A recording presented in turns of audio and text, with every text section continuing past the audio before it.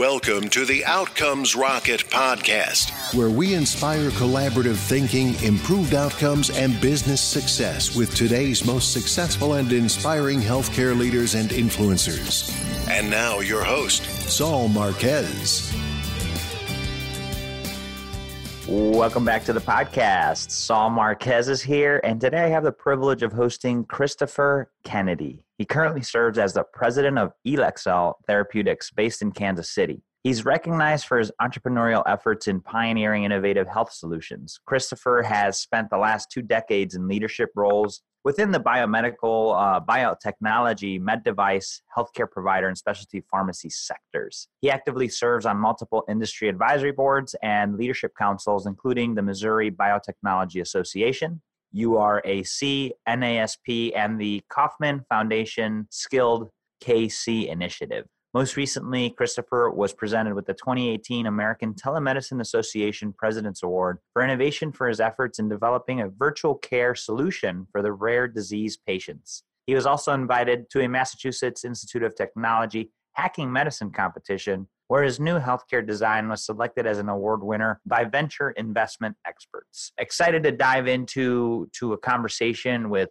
Christopher on pharmaceuticals, where are we going with them, and opportunities within the space to do things differently. So with that introduction, I want to welcome Christopher. And Chris, if you can say hi and fill in any of the blanks of the intro that maybe I may have missed that you want to educate the listeners on. Great. Well, thank you for hosting this morning, and I look forward to a really good discussion. Yeah, so exciting time for us here in Kansas City. As you mentioned, our office is actually at the Bioscience and Technology Center that's housed on Kansas University's Medical Center campus here in Kansas City, Kansas. So this area is essentially set up perfectly for a collaborative organization like ourselves, where we're really trying to pull in best-in-class researchers, best-in-class practices when it comes to the laboratories themselves, the clinical work, et cetera. And so we feel like we're kind of in a hub here in Kansas City, even though sometimes we don't think of the Midwest of being a hub of innovation. Things are changing here in Kansas City. So I'm excited to represent the Elixell Therapeutics specifically, but then the greater community as well. Well, I think it's awesome. And Christopher, the work that is happening outside of those traditionally thought of focal centers like San Francisco or Boston, or where a lot of the efforts seem to be happening. There's more happening in the flyover states, and being in Chicago, a lot happening here that maybe doesn't always hit the radar. So I'm glad you're plugging in the word for your neck of the woods in KC. So what exactly inspires your work in healthcare? Yeah, so, and just before we move on to that question, so I'll just kind of highlight what you just mentioned there. Interestingly enough, we have 13 patents, and our IP actually comes from the Stowers Institute, which is based here in Kansas City. And before I moved to the area, I also was not as aware of all of the great technologies that have come out of this particular geography. But the Stowers Institute, for listeners that aren't familiar with it, is a global research institute. It's a 600,000 square foot facility here in Kansas City. And this is one of the first out-licensed technologies that has come out of there that Elixell Therapeutics has the privilege of working on. But yeah, to your point as well, I mean, I grew up in the Chicago area, also another great hub of innovation. And ironically, on this project that I'm working with, there's actually a Chicago footprint as well as a Kansas City footprint. So yeah, nice. More than ever am I waving the Midwest flag. So love it. Represent. But yeah, to your question about what inspires healthcare, I find it interesting when I think of your title, so Outcomes Rocket. My career has been really focused on patient outcomes, and I love the term. I know that it's probably becoming more and more used, potentially overused in some regards now in the healthcare circle, but I love it because it really aligns with a scoreboard, right? Like a performance scoreboard. Where are we at and where are we going? And Elixell Therapeutics was constructed on the premise of we can go further when it comes to stem cells,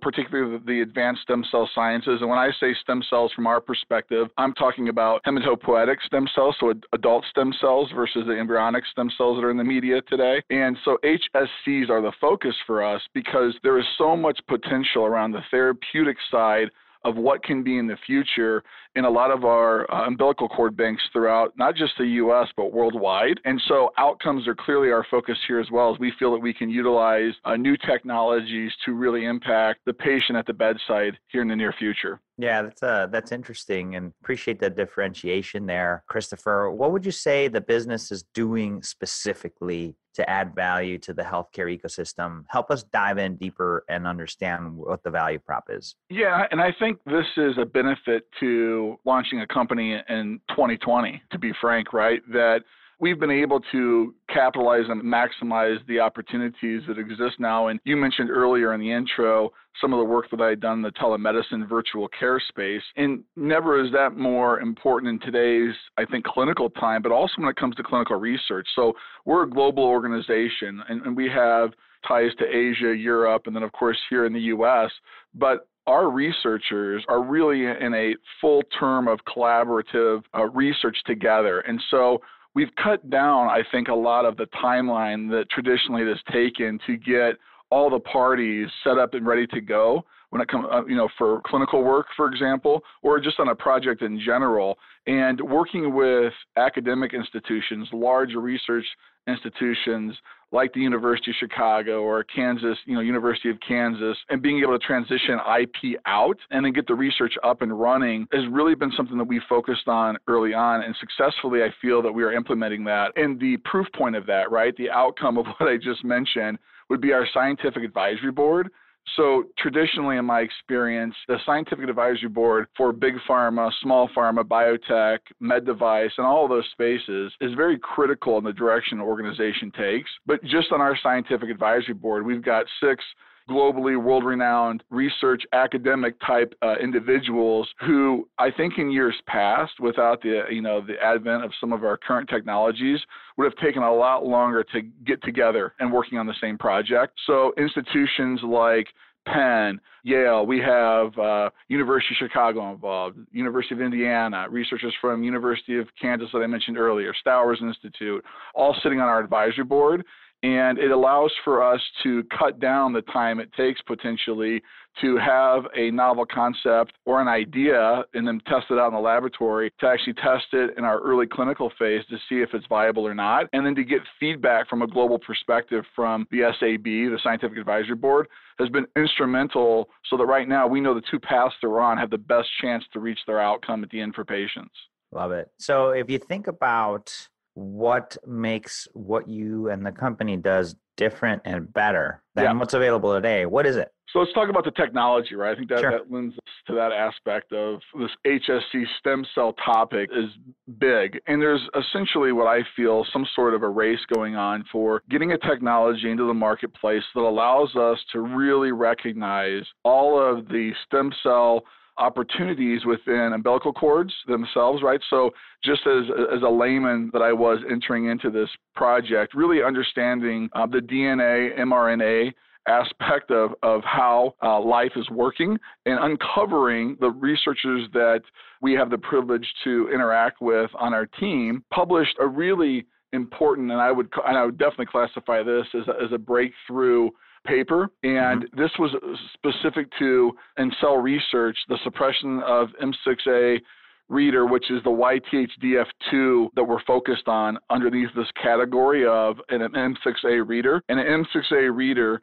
modulates essentially an expression of group of mRNAs, right? So when we talk about DNA and the communication channels within cells, there's a communication that happens that really is specific to stem cell fate determination. And what we've done is uncovered that with YTHDF2, Professor Linheng Li and Xuan He both uncovered the fact that when you knock out YTHDF2, all of a sudden we start to see a really successful stem cell expansion. So 1 becomes 2, 2 become 3, and so on and so forth. And this stem cell expansion allows us to take potential umbilical cord banks that are out there today and really go head into the challenge of having limited cells that are available in these banks. So you have all these blood cord banks that are out there, but the issue is both uncovering the actual cells themselves, so how many cells are stored, right, within the blood cord, and then getting them so that we can have more of them, essentially. And what we're learning now and what's going on in our lab is how do we use this YTHDF2 knockout or blocking mechanism to then help those cells that we already have in a bank expand and they be more therapeutically viable for diseases. Let's talk about oncology, for example, where one of our first pipeline products is currently underway. Also from an orthopedic application, when you think about cartilage regeneration. So stem cells themselves allow us to have the potential to really impact a really large number of different disease states. And I think we're just on the cutting edge of being able to recognize how powerful discoveries like this can be. And that's our big differentiation, Saul. And as you know, at my stage, being a part of an early stage biotech, we pivot often. So where we're starting right now, we've already moved a few places to the left or to the right to get to our early clinical work. But that's our differentiation today, is definitely the publication that kind of expresses what we're doing under YTHDF2.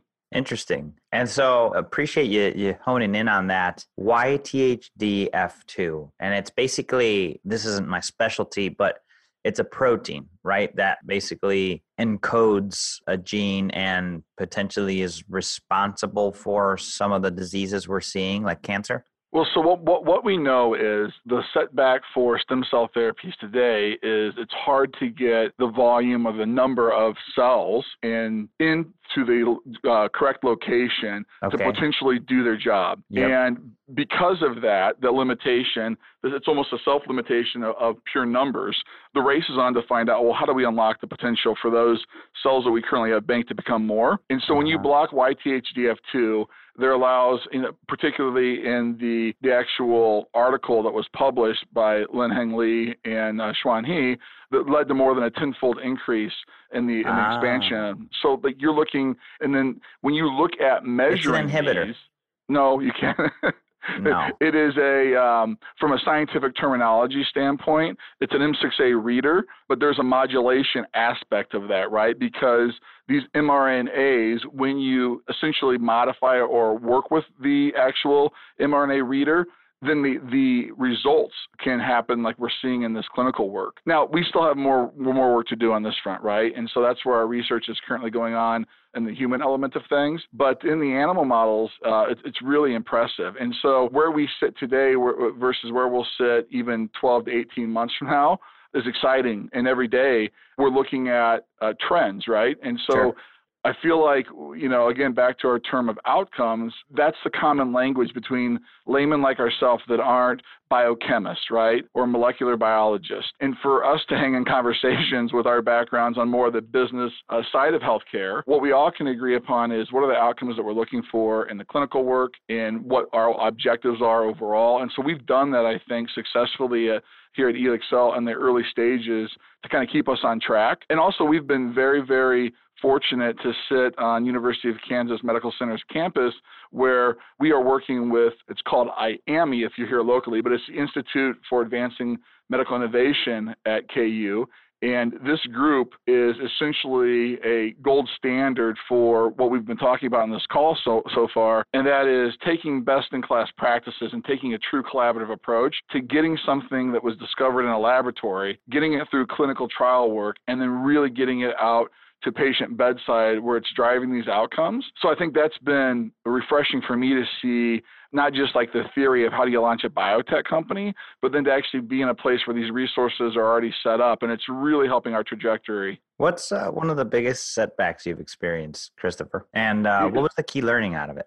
Sure. Specific to ELEXCEL, would you like me to take this one from from an overall perspective? Your call. I mean, ELEXCEL, you guys are early on, so maybe a broader perspective would be interesting. Yeah, that's kind of what I was thinking too, Saul. So, I think wherever I have been within healthcare, there is that opportunity to really, I guess, champion something that well worth doing, but you're going to face some obstacles in doing, right? So change is difficult in healthcare. I know that you've experienced this yourself from our previous conversations, but change oftentimes can lead to a tremendous impact for patients. And I think one of the things that I have seen consistently, whether I'm in the biotech space or I'm in the healthcare provider space, it's taking these new and great technologies that are out there that have this, what looks like a clear potential to really improve things, but then actually implementing them, right? So it's like the old strategy versus tactic issue. And I feel like in healthcare, many times we are still struggling to get from the strategy or the whiteboard into actually implementing. And I saw that in the virtual care space, which you mentioned earlier, and I've seen it here in the clinical space as well. And that is, here's an idea. What are the steps that actually get us to try it out and see if it works before we scratch it or before we approve it? And, in the entrepreneurial space, we would call that the minimally viable product. We would call it some sort of pilot. But I definitely have gone through a number of times in which we were so slow to actually implement the basic element or a pilot, for example, that we either A, didn't pursue what could have led to a big breakthrough, or we did go into the pilot, but we didn't put all the resources in place to actually make that pilot successful. So one of my commitments I've made is really following what I learned with the American Telemed Association breakthrough win around virtual care for rare disease patients is, even though, let's say, a big word like reimbursement isn't set up today, doesn't mean that it won't be there tomorrow. And some of the great virtual care leaders, we're seeing this charge happen, right, as we've seen a couple of significant mergers lately. And reimbursement as a key driver in healthcare, for me, has always been the thing that kind of delays true breakthrough in innovative technology. So I think that, to answer your question a little more succinctly, that you have to be able to strategically find your vision that you then can implement, right, to actually make it become that mission. And then you have to measure it, but you also really have to take a little bit of risk. And we can't be so risk averse in healthcare because we're focused on what the reimbursement model might be. And I mean, those stakes are very high where I sit today at Elixell Therapeutics, because you're talking about early investment dollars. And we're very cognizant of that. And so I think from my global perspective of healthcare, it is, you have to be able to take a calculated risk, but you have to mitigate those risks by surrounding yourself with the right collaborative partners. And that's what we have successfully done so far, I think, in licensing technology out of the Stowers Institute, the University of Chicago, partnering with the University of Kansas and IAMI, and then connecting, like I mentioned earlier, with the Scientific Advisory Board, who has that clear vision, who helps us formulate our mission, and who isn't afraid to take some risk and fall down. And I think that's more of a kind of a broad but also distinct answer to your question. And I think it's applicable probably to a lot of the listeners. Yeah, no, I appreciate that. And reimbursement is a challenge. And if the reimbursement plan is not in place, it could definitely be an obstacle. And telemedicine is a great example of that. And things are evolving and it won't always stay the same. And the timing is critical. Couldn't agree with you more, Christopher. What would you say you're most excited about today? Well, yeah, hopefully my passion's coming through on this podcast regarding the pioneering breakthrough element of what I get to be a part of. And I'm very fortunate and blessed to even be in this opportunity. I definitely didn't think even 12 months ago that I would get to work so closely with global scientific leaders like this. And so it's amazing when you're with individuals that, from my perspective, think on an entirely different level that I have to just sprint and run to catch up with, as you and I tried to talk through M6A readers, for example, and mRNA technology. To be around people like that is so inspiring. And it really is uplifting knowing that we are just,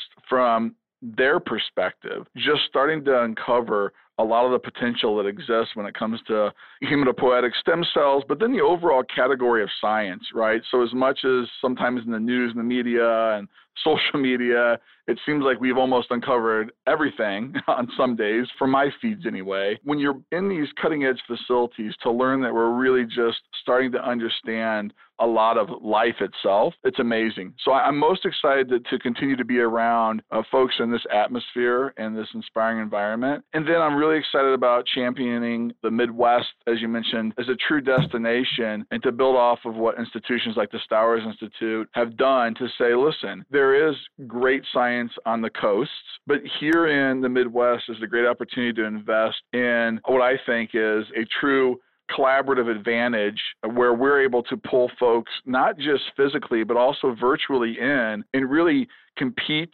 towards outcomes, whether it's financial outcomes, patient outcomes, or just mission-oriented outcomes. We feel that we can compete here, and I think that there's something to be said to be a part of that as it continues to grow across the Midwest here. Yeah, well, it's exciting. The power of stem cells to create therapies for various diseases and disorders. It's the beginning, and so the work being done at Elixell Therapeutics is certainly inspiring. And there's a ton of diseases and disorders out there that could benefit from having this focus. So what are you reading out there, Christopher? And anything that's inspiring your work on the business side of things? Yeah, so the market is definitely watching, right? And I'm also fortunate enough that the chairman of our board here at Elixel and the co-founder, Frederick Zhang, spent his entire career in the actual investment world and managing a very successful fund manager and understands those complexities. So when we talk about the scientific side of things, I think I've definitely highlighted the fact that we've assembled this really dynamic team around the science piece. On the investment side, and then also just the financial pro forma side, I've probably learned just as much on that front, working with someone that has been looking with the lens from the outside for so long. So we are in a space here specifically on the business front where and this is the perfect marriage, right? That when you win the race for improving patient outcomes, the business reward will follow. And I have definitely identified that for my personal career as a place that I love to be. So when you can be competitive clinically and you're running towards a mission that helps the patient, and we all can relate to that patient experience, right? Because we're all patients. And when you get into a scenario where you're competing for a better patient outcome and the financial rewards follow that, then for me personally, there's nothing more rewarding. But it's very hard to get out of healthcare, as you know, Saul, right? And the particular roles that you've had as well. Hard to leave something like that when it's such a great marriage between those incentives. But we see there in the competitive space, we're one of a few that are working towards a similar mission. That being said, our mechanism, if you will, and what I've highlighted here regarding our scientific discovery and our 13 patents is unique and novel. So as we pursue this, we will see if we become one of the people at the top of the charts, which we're very confident that we will be. But there's definitely an eye in this space, and you've seen this as well. But from a reading perspective, where most of my reading has been, is really in this, what does the market look like in the blood cord banks, right? So there's over, and if you look at the numbers, they vary from journal to journal, but hundreds of thousands of umbilical cord units that are stored in 160 public banks in 36 different countries, right? So that's an overall number that's utilized no matter which journal you go to. So if you think about 700,000 units of anything and the ability to start to maximize and actually use those units, that to me seems like a legacy. So we've been storing umbilical cord units for years, but we truly haven't been able to therapeutically use them in all the places that can benefit. And I think you're going to see companies like Elixel Therapeutics and a number of others continue to really open our eyes to what can be done with that potentiation there. Yeah, no, I appreciate that. What book would you recommend to the listeners? Oh man, that's a layup for me. So those that that I have already spent time with, or any of the listeners that have met with me, have probably heard me talk about James Allen. Are you familiar with James Allen? I am not. So in 1902-ish, I've done the research. He died at a young age, but around 1902, 1908, he wrote a book called As a Man Thinketh. And it is, hands down, it's my quarterly go-to read. So whenever I get an opportunity to champion the book, I always do. And it's a book that it takes about 70 minutes to read all the way through. But it was written back then, and it's so appropriate today for men and women. It could be rebranded very easily or retitled As a Man or Woman Thinketh. And it really talks about how we as humans, our experience, and how really to maximize ourselves in a lot of these big missions that we're on. And whether you're in healthcare or any other industry, right, we all know that we're working towards a specific legacy. This book is a great reflection point to sit back and say, wow, how do I really self-actualize and become the best version of myself that will ultimately lead to the best version of science in this case, or the best version in business and the best outcomes, right, for Outcomes Rocket. And so I'll send you a copy as well. I actually have a book right here that I'm getting ready to send out to another colleague, but that book would be a gift for anyone. So my favorite quote from there is essentially, and I'm not perfect on my quote, but the fact that circumstances don't define the man, they reveal him to himself. So ponder that one if you're a listener, and you as well, Saul. Like, that one's a pain point for me. So it's not, we find ourselves in these circumstances. For you and I today, we're on this podcast, and then after this we'll go into our work day, and a lot of things will come our way. We'll be in different scenarios or circumstances, and to really use those moments to reflect back on, to evaluate how we handled them, and then to measure them, and to truly do what clinicians do, to unbiasedly look at the outcome and say, how could I have done better? So anyway, that's my gift for the audience, and hopefully for you as well.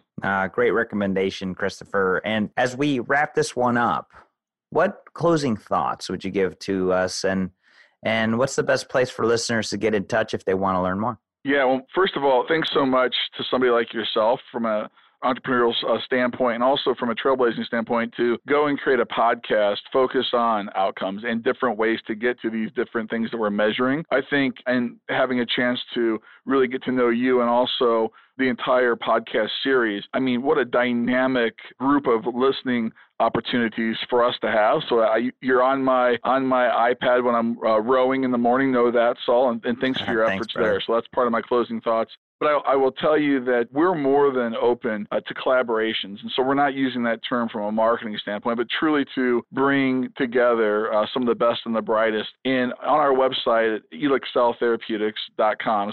Or just elixcell.com as well. So ELIXELL.com. There's an area to connect with us, and we're more than willing to meet with whoever might be interested to learn more about what we're doing. And you just never know where some partnerships and future collaborations can go. But I thank you for the opportunity to really explore what we're doing, and I really like your format, Saul. So keep doing what you're doing out there. Hey, thanks so much, Christopher. It's definitely exciting to hear about the progress in stem cell research and what that could mean for all of us as far as outcomes. So I want to thank you again for your insights and the time here today. Thanks. Cheers. Thanks for listening to the Outcomes Rocket podcast. Be sure to visit us on the web at www.outcomesrocket.com for the show notes, resources, inspiration, and so much more.